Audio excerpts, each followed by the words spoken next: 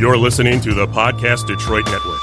Visit www.podcastdetroit.com for more information. Welcome to Smart Sex, Smart Love, where talking about sex goes beyond the taboos and talking about love goes beyond the honeymoon. I'm Dr. Joe Kort. Thanks for tuning in. Hello and welcome to Smart Sex, Smart Love. Thank you for tuning in. And if this is your first time listening to my show, welcome. Today I'm joined by licensed marriage and family therapist and AASECT certified sex therapist, Eleni Economides. Eleni is located in Rochester, New York, where her work focuses on helping her clients' concerns around sexuality and relationships. On this episode, we'll be discussing how to talk to your teenagers about masturbation. As Eleni says, masturbation is a healthy milestone for our teens and is a very normal part of our sexual development. Teaching them to do it right as an act of self-love, body awareness, and self-soothing is a gift that will serve them for life. I couldn't agree more. Welcome, Eleni.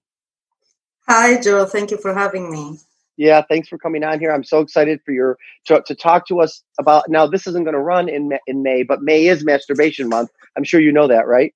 That's correct. That is correct. Yeah, and that's why we booked you. But I think this is going to be on after. But either way, it's an important conversation because talking to your kids about sex in general, people don't have words, people don't know how to do it, and then talking to your teenagers about masturbation, same thing. So why don't you start with why talk to your teenagers about masturbation? Let's go there first. Well, I guess a lot of people really underestimate the influence that they have on their children.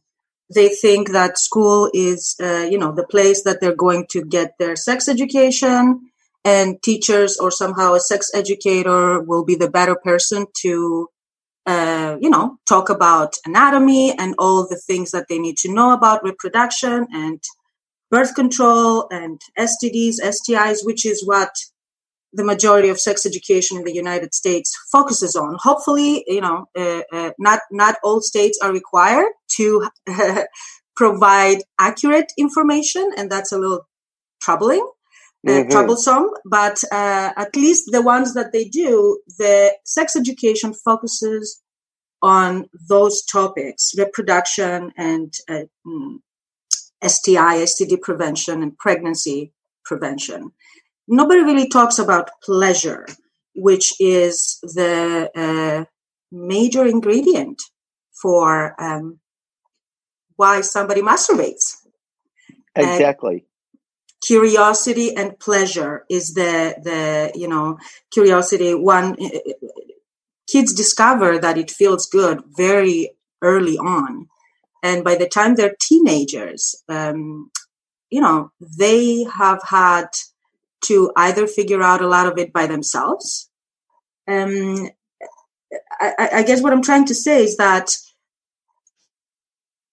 the best ways to kind of start these conversations early on and build on them. It's more like a scaffolding process where you have sort of micro lessons and micro teachings. You talk to them about the birds and the bees, and then those discussions evolves as they should, as their understanding becomes more complicated and they're able to process more complicated concepts. So ideally, those discussions have started earlier, but if teenage years is when you start, let that be it. Don't underestimate your influence, and you are the best person for your child to learn this information rather than go online and through friends, because there is a lot of misinformation out there. Right. And you want them to your children to have your family values, whatever those are. And so that's the trouble, right? Is that they don't do it and then they learn it elsewhere. And then they're upset that it was learned elsewhere, but they didn't step in to teach their children. Correct. Right. That now this is a little bit of a tricky topic there that you started, Joe, because you want them to have your own, to come from a place of family values and, certain principles that you have as a parent and an adult. But at the same time, it's important that you are aware of your own biases before you talk to them. meaning some of us have had traumatic sexual experiences growing up. Some of us come from a religious or more of a conservative background. I guess, what is it that you want them to understand? Do you understand what I'm trying to say? Yeah, you're saying you don't want them to pass on misinformation or biased Correct. information, right, based on their lack of knowledge and awareness. Correct. If a parent is very hesitant in talking about these things because they understand that they themselves have limitations and they feel, there's a certain amount of discomfort around, gosh, how can I talk to my kid about this? I don't know myself. I don't want to, give them false information. There's nothing wrong in acknowledging that you feel uncomfortable and that you're out of your element. But don't fake comfort. Kids, teenagers can sort of, they smell bullshit. They don't, they know when you don't feel comfortable, and they're not going to come to you. If they don't think that you're the person they can go to. It's okay to say, I don't know. It's okay to say, let's research that together. It's better to do that than to try and lie or manipulate your way to kind of, what you're sharing. Right. It's okay not to know. When I did a seminar last year on talking to kids about sex, I tried to get a community going in my practice in Royal Oak, and I was bringing in groups of people just from volunteering to talk about it, And what I learned was parents have difficulties talking to their children because they weren't talked to when they were children, so they don't have the language. Have you seen that? Yes, for sure. They do. They don't have the language, and they have the same, oftentimes, misinformation or limited, let's call it, information as to how do I talk to my kid. When I had to go through what I had to go through to learn the hard way. How can we either become overprotective, right? I don't want them to know or engage in any of that in hopes that they're going to stay safe and they're not going to go through what I went through. Or the issue that you just discussed comes up where I don't know how to do this. And maybe their father or their mother, whoever, the other caregiver can do the hard work. I leave it up to them. I guess we try to either limit the information or abstain from, just hope that somebody else is going to do it. And we won't have to do it. I'm just thinking when I'm listening to you and reading over, the notes before we got on, that I could just see the trouble and the discomfort that parents would have talking to their kids, teens, whatever, about masturbation being pleasure, self-love, self-soothing, and then on top of it, a safe alternative to partnered sex. What do you say to parents that say, what do you mean? That maybe they don't believe in that, and maybe they feel like they're going to be encouraging all kinds of acting out behaviors in their kids. Correct. A lot of people do think that if I start this talk, I'm going to encourage my kid to be sexual. And that is further from the truth. When children are curious and they're going to, discover their body or start experimenting with what feels good from a very young age. And that can be very confusing to them when they don't know why that's happening. And if the parent is sort of trying to, a lot of parents, I guess, end up shaming. I'm trying to stay away from the word because I don't want to, guilt trip anyone. But it's easy for us to kind of say, don't touch yourself there. This is, it's not right to touch yourself that way. But we don't explain why. We don't talk about the concept of, this is pleasurable and that's why you do it. And that's okay because it feels good. But at the same time, it's something that you do in private and you can have your own space, that you can do that in the right time. And that is not in public, where a lot of... Go ahead. Oh, go ahead. a lot of younger kids will touch themselves, and there is exploration between children. People are scared. They don't know what to make of, the fact that a child is curious, and they're afraid that if they talk about it, that it's going to make the child more sexual, that is not correct. One time, this was Oprah Winfrey, in the last 2 or 3 of her seasons on her regular show, she had a sex therapist, Laura Berman. I don't know if you remember this or not. I love Dr. Laura Berman. And she had really good input. And they did one show on masturbation and vibrators. Well, maybe it's just on vibrators. Well, obviously masturbation. And Laura Berman said she recommends gifting your 13 or 12-year-old daughters vibrators so they can learn how to manage their bodies. Because if they don't, then when they get together with boys, they're in service of the male body and they don't know how to help the boy teach them how to manage her body. And I remember the audience reaction was very negative. And Gail, Oprah's best friend Gail, was the first caller in and was mortified that this was the show and mortified that Laura Berman was recommending this. And all the reviews after that were so negative. And I remember being shocked. What do you make of that? Well, when I say shocked, I mean shocked at the negative feedback, not shocked that Berman said that. I thought it was very progressive. Yeah. Mm-hmm. Yes. Well, it kind of, I think it's a parallel of what we were talking about, the fear of what is going to, there is this also coming from a patriarchal society where, there's still a lot of,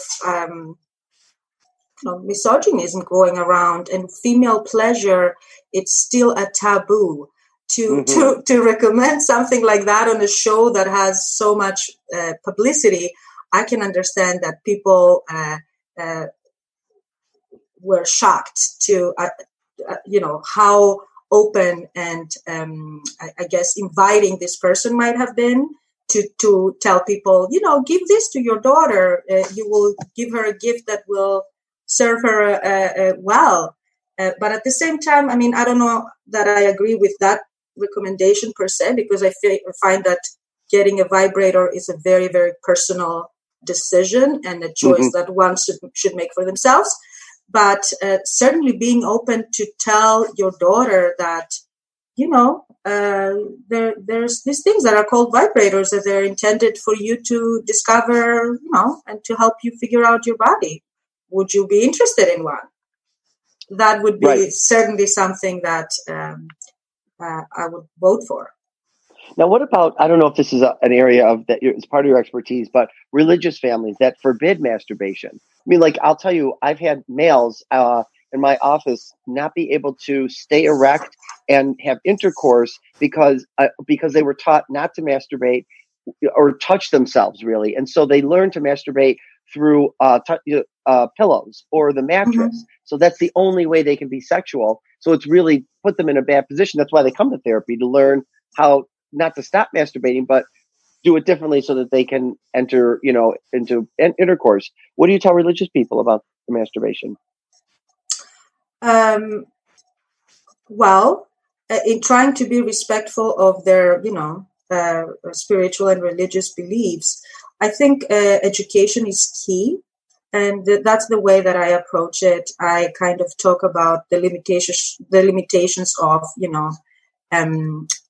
I guess how dangerous it is to not have accurate information, and in trying to be respectful of the principle that they're coming from, to help them see that there is a lot of dissonance in it, in that you are required to be a non-sexual person before marriage, and then after marriage, you especially for females, but you mentioned males as well, you're supposed to kind of, procreate and be this everything, each other's sexual partner for life.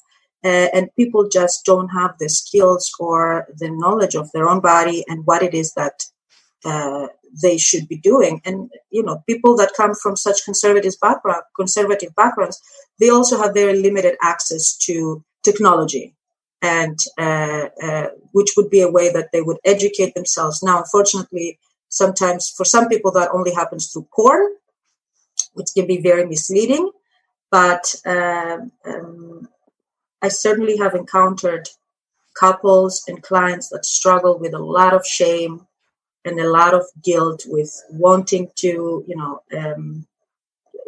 to be sexual in all sorts of ways, because pleasure, pleasure through sex is such a major, component of our life that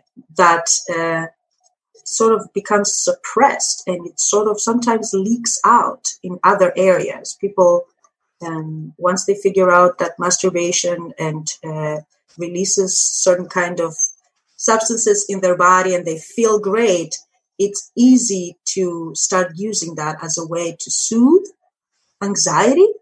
And people can run into all sorts of issues if they don't have correct information and they feel shamed about what's happening.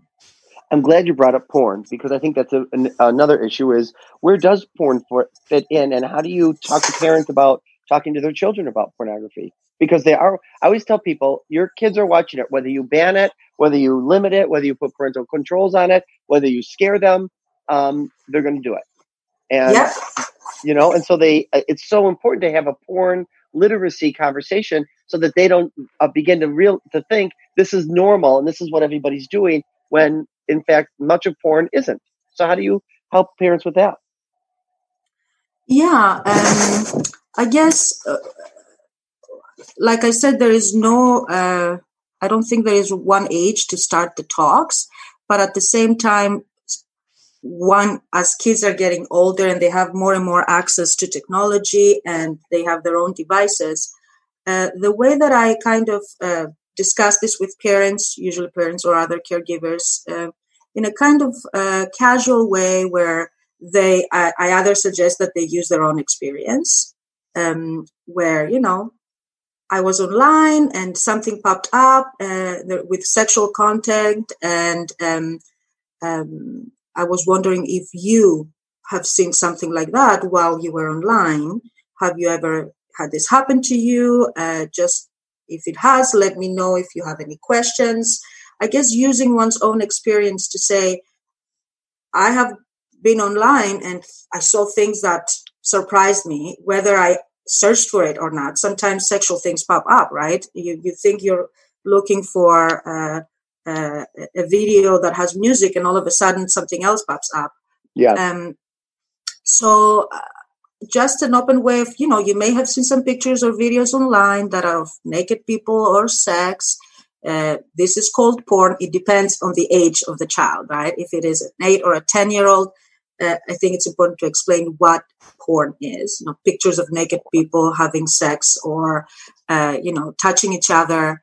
And that can be confusing. Have you seen anything like this before? I want to talk with you openly so that you have the correct information. If you have any questions, feel free to ask me. I love it. That's I think parents do need a script. I think because they weren't talked to about it, they don't have the language. It is uncomfortable. And if there is something like what you just said available to them, where can they go to learn about how to talk to children about sex? Oh, there are some great resources out there. There is, are you talking about, specific websites, for example, that people can go and educate? Yep. There are amaze.org, Amaze, AMAZE. I think you'll perhaps will talk about the resources again. .org is a great website, scarletteen.com, sexpositivefamilies.com. Those are the 3 major resources that I use to refer parents that are interested in knowing more about how to talk to their teens about masturbation or anything else. But also, these are great websites for teens to go to. So yes, and go ahead. So if a parent is, really determined not to have the conversations themselves, these are great places to refer your teen to so that they can get the information that they want. What I love about scarleteen.com is that it's all different ages, all different Mm-hmm. orientations of sexuality, all different gender identities, some stuff for parents, some stuff for teens, for kids. It's so all inclusive that everybody could benefit from it. That's right. That's right, and that is uh, uh, the beauty of it, because when kids get their information from porn, it has pretty untrue standards of what a person's body looks like. It's pretty. There is no inclusion of diverse bodies, and people can really start making associations of, well, I don't look like that, and what does that mean? But having a resource where it's all inclusive and one can find the place to identify and the group that they belong to is crucial, especially at that age, right? Teenagers, the most important thing for them is the feeling of belonging in a group, in a friends group that they can identify with. Yes. And I'll tell you what I think is so important about this too is we forget, or we don't forget, we're not even thinking about the fact that when you have healthy conversations around sexual health and masturbation, then these young people will grow up to have sexual health and healthy conversations with their partners, which when I see heterosexual couples, mixed sex couples, male, female couples, they have not talked about masturbation. They stumble on it years into the marriage. They have either keeping it a secret or they didn't think it was important to talk about. One or both of them feels betrayed. I've actually had women very jealous and feel like an infidelity response to finding her husband's porn as if he's cheating on her. And I've had men be very competitive and upset that she's using a vibrator when she has access to his penis 24/7. I've had men actually say this in my office. So when you said like vibrators can be the patriarchal standards as you're taking sex away from men, that still goes on in a lot of the men's minds. But Oh, what we don't, right? for sure, for sure. Right. And we don't think about the fact that teaching these kids will help them as couples growing up. Gay and lesbian couples do not have this issue. They talk about gay guys talk about masturbation in their ads. How often, like before we've even met, Mhm. this is what I do. It's Mhm. how I jerk off. I use my left hand on Friday nights, my right hand, it's like no big deal. But with Mhm. straight couples, it's such a thing because there's so much shame and lack of conversation. Have you seen that in your practice? Multiple times, Joe, very much so. And both sides are true, where a man feels threatened by their female partner's use of a vibrator, or, how often does she masturbate and why does she masturbate? It creates a lot of anxiety. Heterosexual couples have this, let's call it, it seems like there is less differentiation. There's more of an enmeshment and kind of, they get their validation about their sexual, performance from their partner more than, other couples, it seems. And I encounter this issue very often where pornography becomes this mistress. And it's very hard for female partners to understand or even consider that this is just visual imagery that their partner uses to masturbate and have an orgasm that they have every right to have an act of self-love and pleasure with themselves. But it seems that it becomes, I cannot find the word, it's possessive of each other's sexuality in a heterosexual relationship, much more than other arrangements. You say also a healthy relationship with pleasure cannot coexist with shame. Pleasure is innate. It's available to us through all of our senses until our last breath. It does not have to be earned. Wow. Can you expand on that? That's really well said.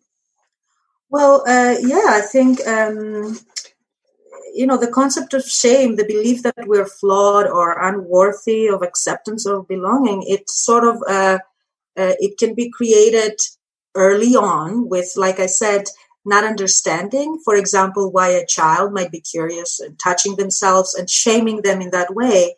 It creates this kind of, oh my gosh, I did something wrong. I'm not being good. And it thrives in silence. People, stay quiet, and they never kind of, once somebody is being shamed, they don't ask questions. Well, why? Why did you say that? Why should I not touch myself? So it becomes this much bigger thing mentally than it actually, could be in real life. Sure. Yeah.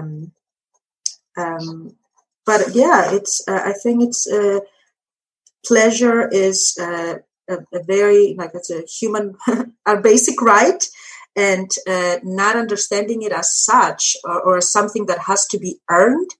I think it's also a big in the American culture. I find this is more of an issue than I come from Greece, Europe. Yeah. And people can have pleasure, siestas, or resting is it's celebrated.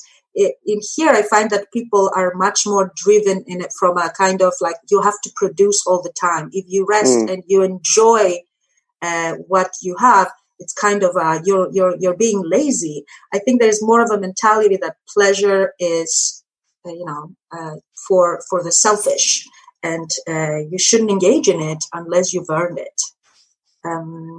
Really awful. Isn't it? Yes, it really is.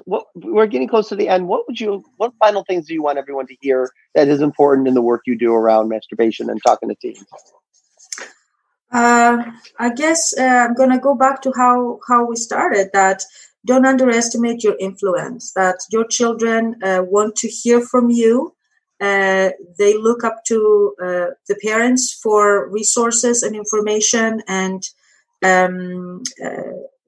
don't be afraid to be the one that is going to guide them and lead them to, take care of themselves, trust their judgment, prepare them for independent decision making rather than instilling fear and messages to scare them.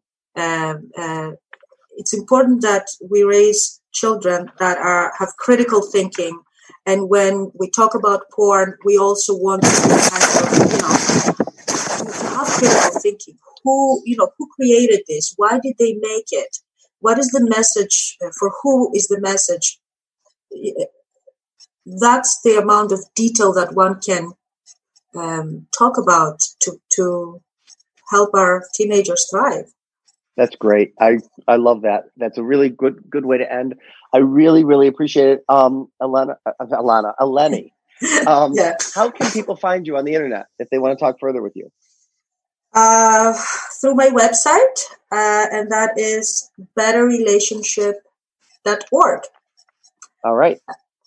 Great. All right. Well, thank you so much. It's very informative.